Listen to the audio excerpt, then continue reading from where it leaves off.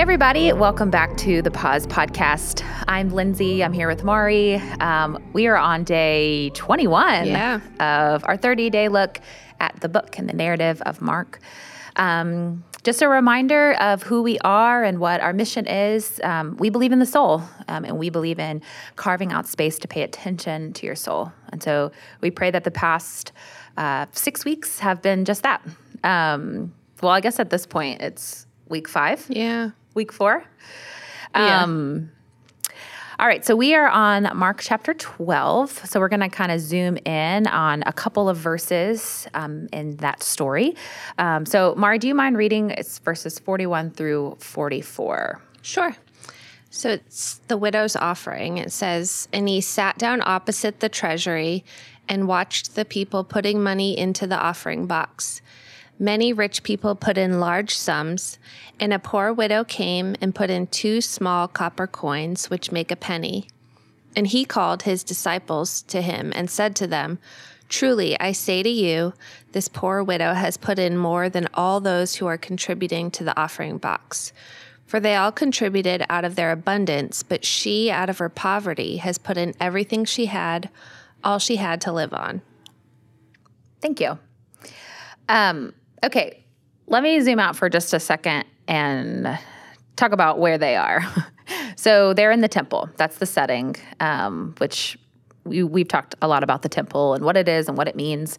So Jesus is teaching in this moment in the temple. And right before these verses, as he's teaching, he says, "Beware of the scribes," which I love that phrase. So scribe, we've talked about, I think, Marri, you described them as like the JV, The chief what? priests, the JV, like the junior varsity. Junior Pharisees. Yeah. So they handled like the implementation of the law. So they were your guys like running around with clipboards, regulating, double checking everything. Okay. And then I love the word beware, and in Greek it's saying like discern, perceive. Okay. So that like it's like a warning. Beware connotes a warning. It's so beware so of these guys. sinister. Beware. And I love it because like Jesus is in their territory. Like he's in the temple and he's saying, beware of the scribes. Like beware out loud, of the he's like religious. pointing at him. Yes. Hey, that guy, look out for him. And then he goes on to say why. And he kind of picks them apart. He's like, they like to walk around in long robes, and they think that sets them apart. They like to receive greetings. They like recognition. They want the best seats in the synagogues and the place of honor at feasts. It's just like, man, complete opposite of first will be last. Am I right? Yeah. They exploit widows. They really took advantage of people who had less than or who needed help. And then they pray just to show off. So Jesus kind of lists like, this is why you should beware of the scribes. He was saying this earlier in chapter 12. This is like right before we meet the widow, like right before. And so this is all like so cringy. Yeah. Like I hear the actions and behavior of the scribes and it just like, makes me cringe. But it's not just cringy. And Jesus literally says like right after this, right after he describes them, he says, they will receive the greater condemnation. So they're fake. Yeah. They care only for themselves. They're a mockery of the kingdom. And Jesus' warning feels clear. No. Like, beware of these guys. Don't be like them. They're hypocrites. This isn't faith. And then I love that Jesus shows us what is. Yeah. And so he sits down across from the treasury where he watches his people put in their offering. And I love that he's in the court of the women. So like we talked about, the temple has like 4 kind of courts, like the court of the Gentiles where he overturned tables. Oh, cool. The court of the women, court of the Israelites, and then the Holy of Holies. So that's where they are right now. So the treasury is in the court of the women, or like they're in, Yes. Did they each have their own treasury? I think at this point, that's a good question, but at this point, it says that they're in the the treasury is in the court of the women. Oh, cool. So, and it says many rich people put in large sums. So they're giving, which is great. Let's give them that. And they're giving large amounts. But then Jesus sees and turns his attention to a poor widow who puts in 2 small copper coins. And so the amount that she puts in is 1/128th of a denarius, which is a day's wage. 1/128th, that is like a crazy fraction. Like, why do they even have those coins? I don't even know. So it's like valued at a fraction of a cent. So basically to us, it's like she put in nothing. You know what I mean? Yeah.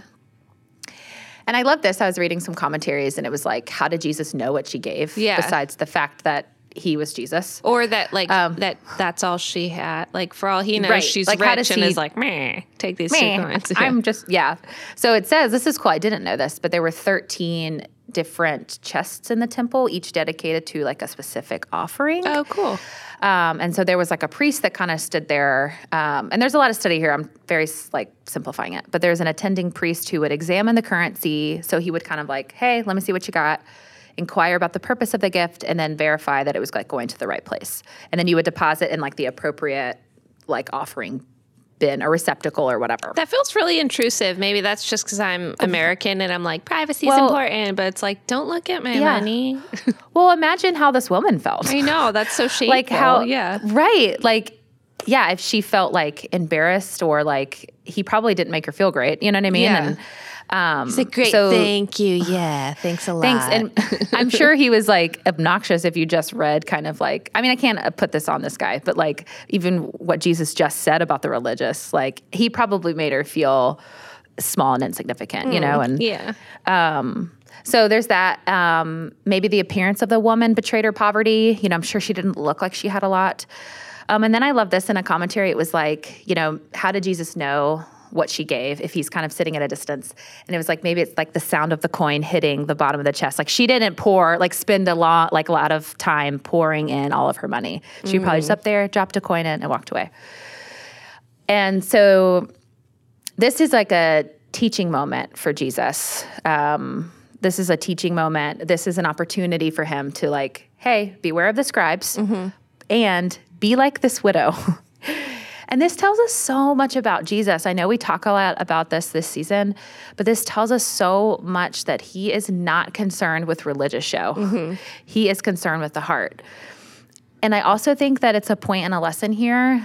And this is kind of what my mind went when I was reading this, is like, you will learn from the people you least expect to. Yeah. So like pay attention to the ones quietly in the shadows, in the margins, the ones like not causing a scene. You will learn from them. They're the ones that will show you what it means to love me. I like imagine Jesus, he feels like he's like people watching here. Yeah. like an airport, you know, or like at, you know, he's just watching people do their things. And he's like, hey, look at that woman right there. Yeah. She has put in more than all of those who are contributing. For they are contributing out of their abundance, but she is out of her poverty, has put in everything she had, all she had to live on. I wonder if he said it loud enough for her to hear as like an I know. encouragement. Like if the scribe had just made her feel really crappy about it, if he was like, Yes. she's better than all these people, to like make her feel good. I like to think that. I want to know so much about her.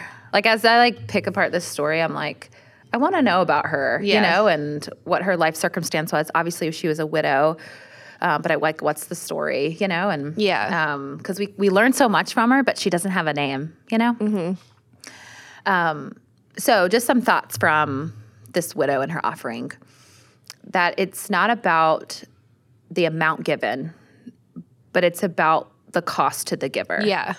So others gave what they could spare, right? Like the rich gave a ton, but it didn't mean anything to them. Yet she spared nothing. They contributed out of abundance. She gave out of poverty. And I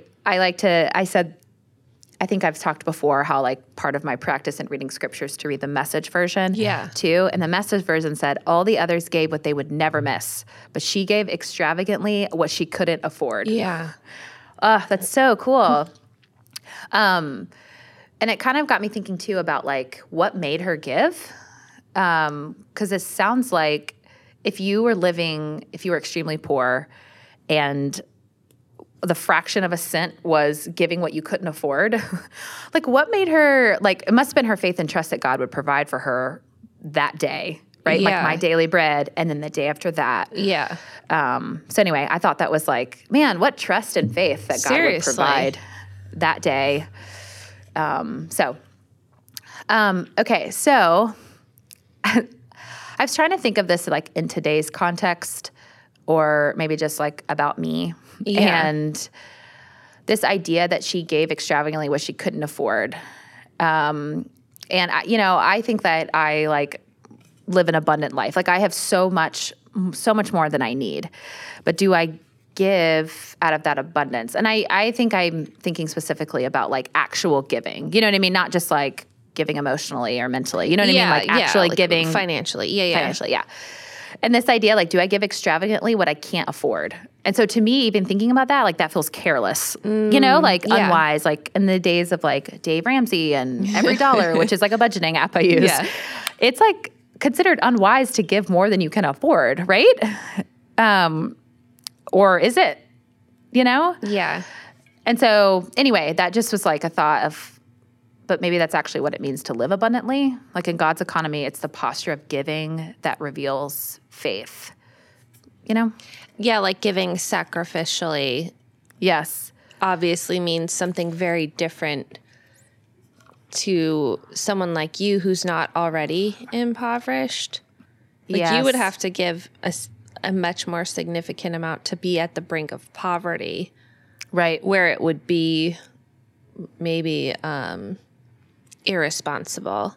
It's funny you mentioned Dave Ramsey. So we were chatting with a friend the other night who works for Dave Ramsey, and he was saying something. We were talking about money and about Drew and I have been talking a lot about, you know, generosity and like how to find that delicate balance between generosity and wisdom. Yes, totally. It's like such an adulty thing that and he was saying, well, one thing that Dave always says, Dave Ramsey, one thing Dave always says is that money just amplifies who you already were. So like if you were a stingy person in poverty, then like all money will do is just highlight that you are that way. You'll just hoard more of it than you did before. If you were a generous person before you had any money, you'll be just a generous person that can give more. And it's like about your heart and your mindset. And it made me think of, have you seen, there was this story sort of circulating like on social media and stuff. A homeless man returned a wallet he had found. Like somehow he found a wallet with $2,000 in it, and he returned it to the owner somehow. And the owner gave him like a huge sum of money as a thank you, like, wow. And the man immediately took that money and, I think the guy had dropped it right there that he saw him, because this was all caught on film. Okay. He immediately took that money and he went and he bought lunch for all of the people in like sort of his homeless community who were on his block.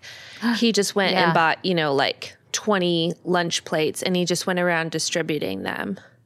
Which I just think is like the most beautiful thing. And like sort of, I guess like a modern day example of sort of what Jesus is calling out there, that like this widow gave out of what she didn't have. This man finally had some money, and then he chose to be generous with it, and he chose to feed his friends. That like he had a generous spirit to begin with, and the money just amplified that. Yeah, that's good. Yeah, I love that. And that's, I mean, essentially, that's Jesus's point, right? It's like, it's about the heart. Yeah. And this is what, and money in your hands is just a tool, you know, like, how are you going to use it?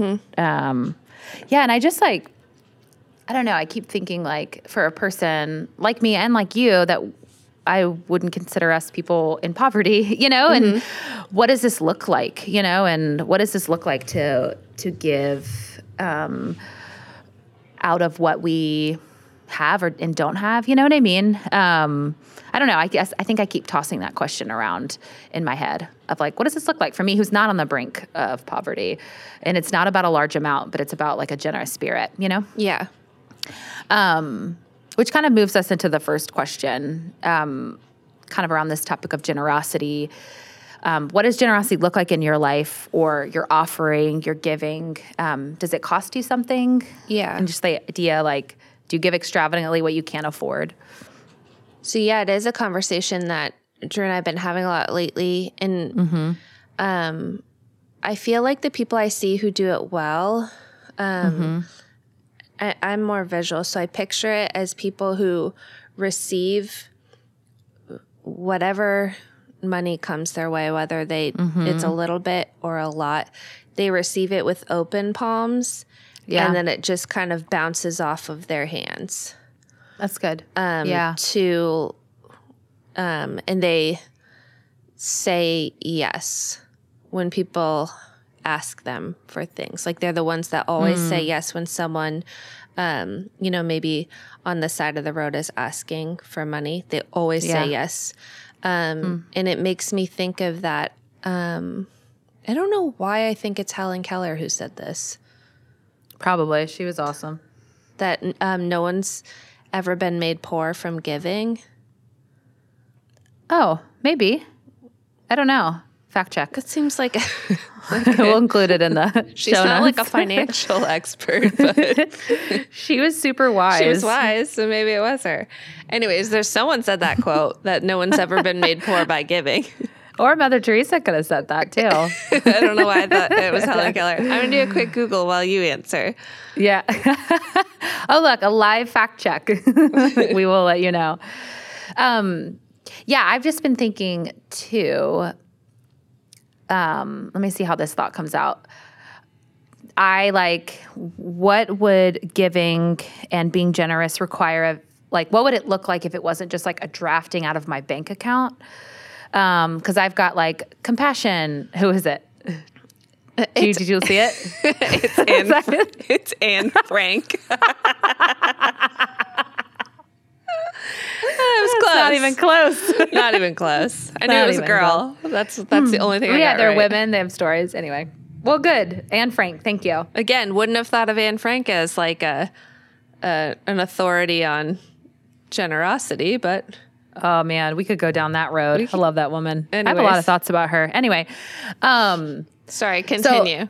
So I've been thinking about, what does giving look like for me that, because I've got that doesn't involve just accounts, drafts out of my bank account. Yeah. And, what I mean by that is, I've got a few places I give to that I don't even think about. I give to them, and that's awesome because I believe in the organization. Yeah. Obviously. But every month it just draws out, and I keep going. Interesting. Do you know what I'm saying? Yeah. Is there an element of intentionality to generosity or to sacrificial giving? In order to be sacrificial, should it be intentional? Which makes sense, right? Right. And I'm not saying there's anything wrong with that, but I just have as we're talking, that just popped into my head. I'm I don't miss that. It just kind of comes and goes. And I think, compassion is one of them. I love compassion. And I've sponsored a really cool young man in Rwanda. And when I write letters to him, there's a relationship there, but it is convicting to me now. I'm do I just give my money without missing it or thinking about it? You know what I mean? So anyway, I think that's just an interesting thought. Yeah. About it is so easy with technology to have it it's not even you gave it. It's that you didn't receive it to begin with. Right. It's just it never even it just kind of bounces in and out of your bank account. I don't know, but that's a good thought, the intentionality of it. Yeah. Yeah. I didn't make a conscious choice. Yeah. I just have set something up on a website and then that's it, instead of what but have I received? If you had a reminder on your phone that was to write the check every month. Right. Then at least it takes 10 minutes more, but if you're writing the check or doing your online donation, I guess writing a check is insane these days. Yeah, it's does this sound archaic or is this checks? Get some cash from the ATM, put it in an envelope, and ship it to Rwanda.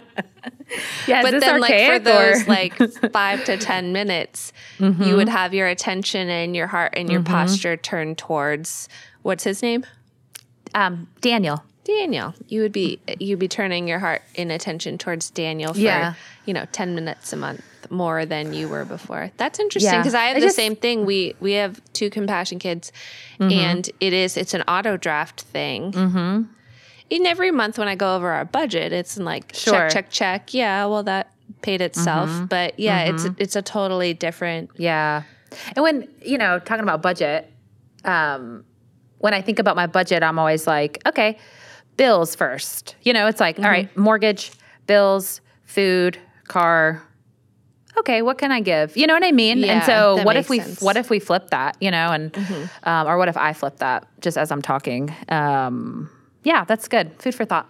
Yeah, for sure. So question number 2, I feel like we've been talking about this and you brought it up. I think you answered it pretty much with your like Dave Ramsey quote, but how does your faith connect with your giving? Like, do you give isolated from your relationship with God? Is that such a thing? How do those two like connect in your life, if that makes sense? Yeah, I've noticed that there seems to be a direct correlation between like my begrudgingness when it comes to generosity and the time I've been spending with the Holy Spirit. That when I start to feel either like panicked about finances or like clenching about it, like, oh, maybe I should just say no. Oh, I can't believe that like I'm expected to do this or that or whatever, or trying to like get out of things.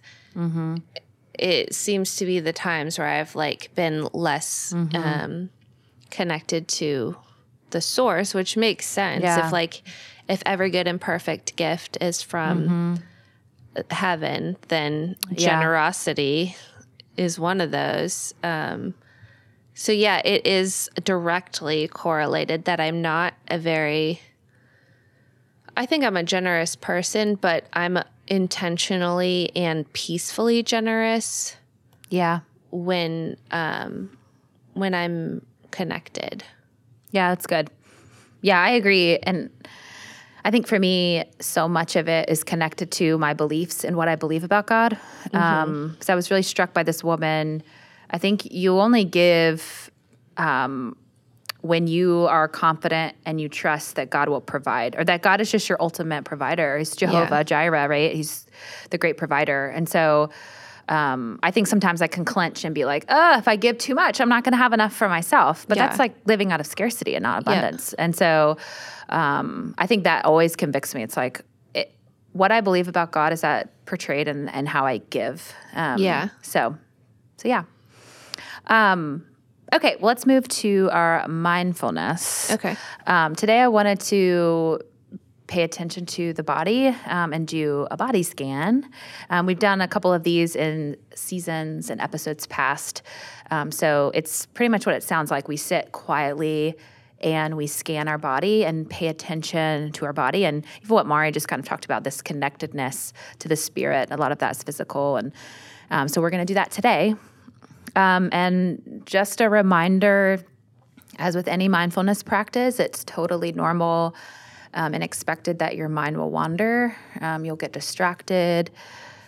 So when you notice that that's happened, just simply guide your attention back to your breathing. It's this like repeated guiding back from distraction that actually builds the new neural pathways and helps our brain become healthier and stronger. So get into a comfortable seated position. So let's start by bringing your attention into your body. And if you're able to, go ahead and let your eyes drift closed. Feel the weight of your body wherever you are seated. Noticing the spots where you're touching the chair or the floor. Take a few deep breaths.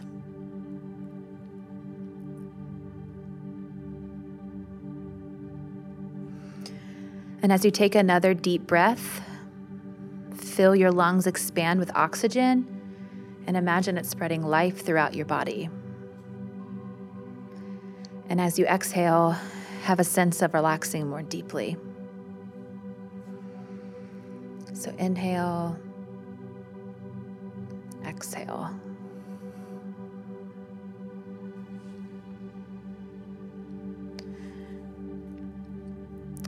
Now turn your attention to your feet on the floor. Notice the sensations of your feet touching the floor. The weight, the pressure, the vibration, the heat.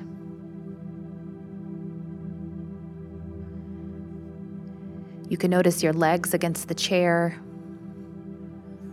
the pressure, pulsing, heaviness, lightness. Notice your back against the chair.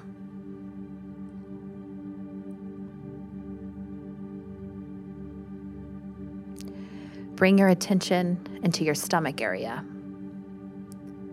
If your stomach is tense or tight, let it soften. Take a breath.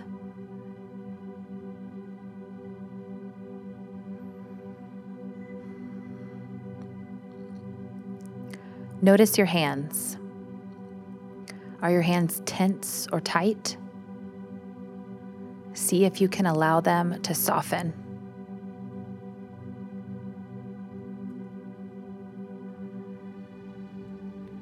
Notice your arms.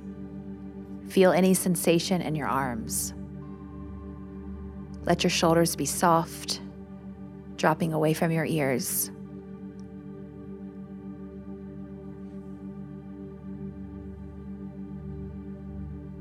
Notice your neck and your throat. Let them be soft. Relax.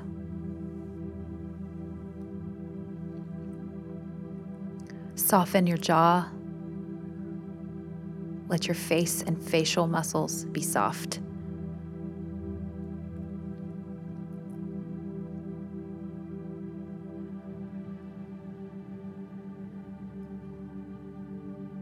Then notice your whole body present, thrumming with life.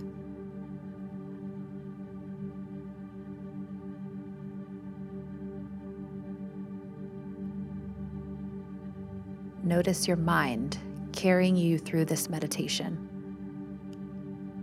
Notice your emotions reacting to each instruction.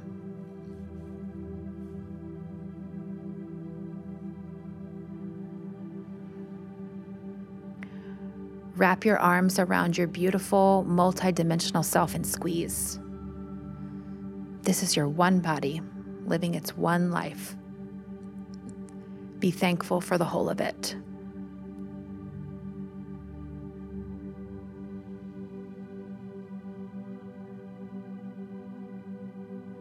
And when you're ready, you can open your eyes.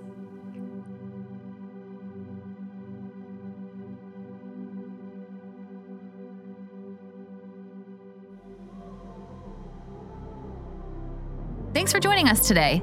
If you're looking for show notes to follow up on any references we may have shared, you can find those in the episode description or by going to our website at www.thepausepodcast.com, where you can also find links to our social media along with a handy guide to subscribing or leaving a review. Thanks for listening.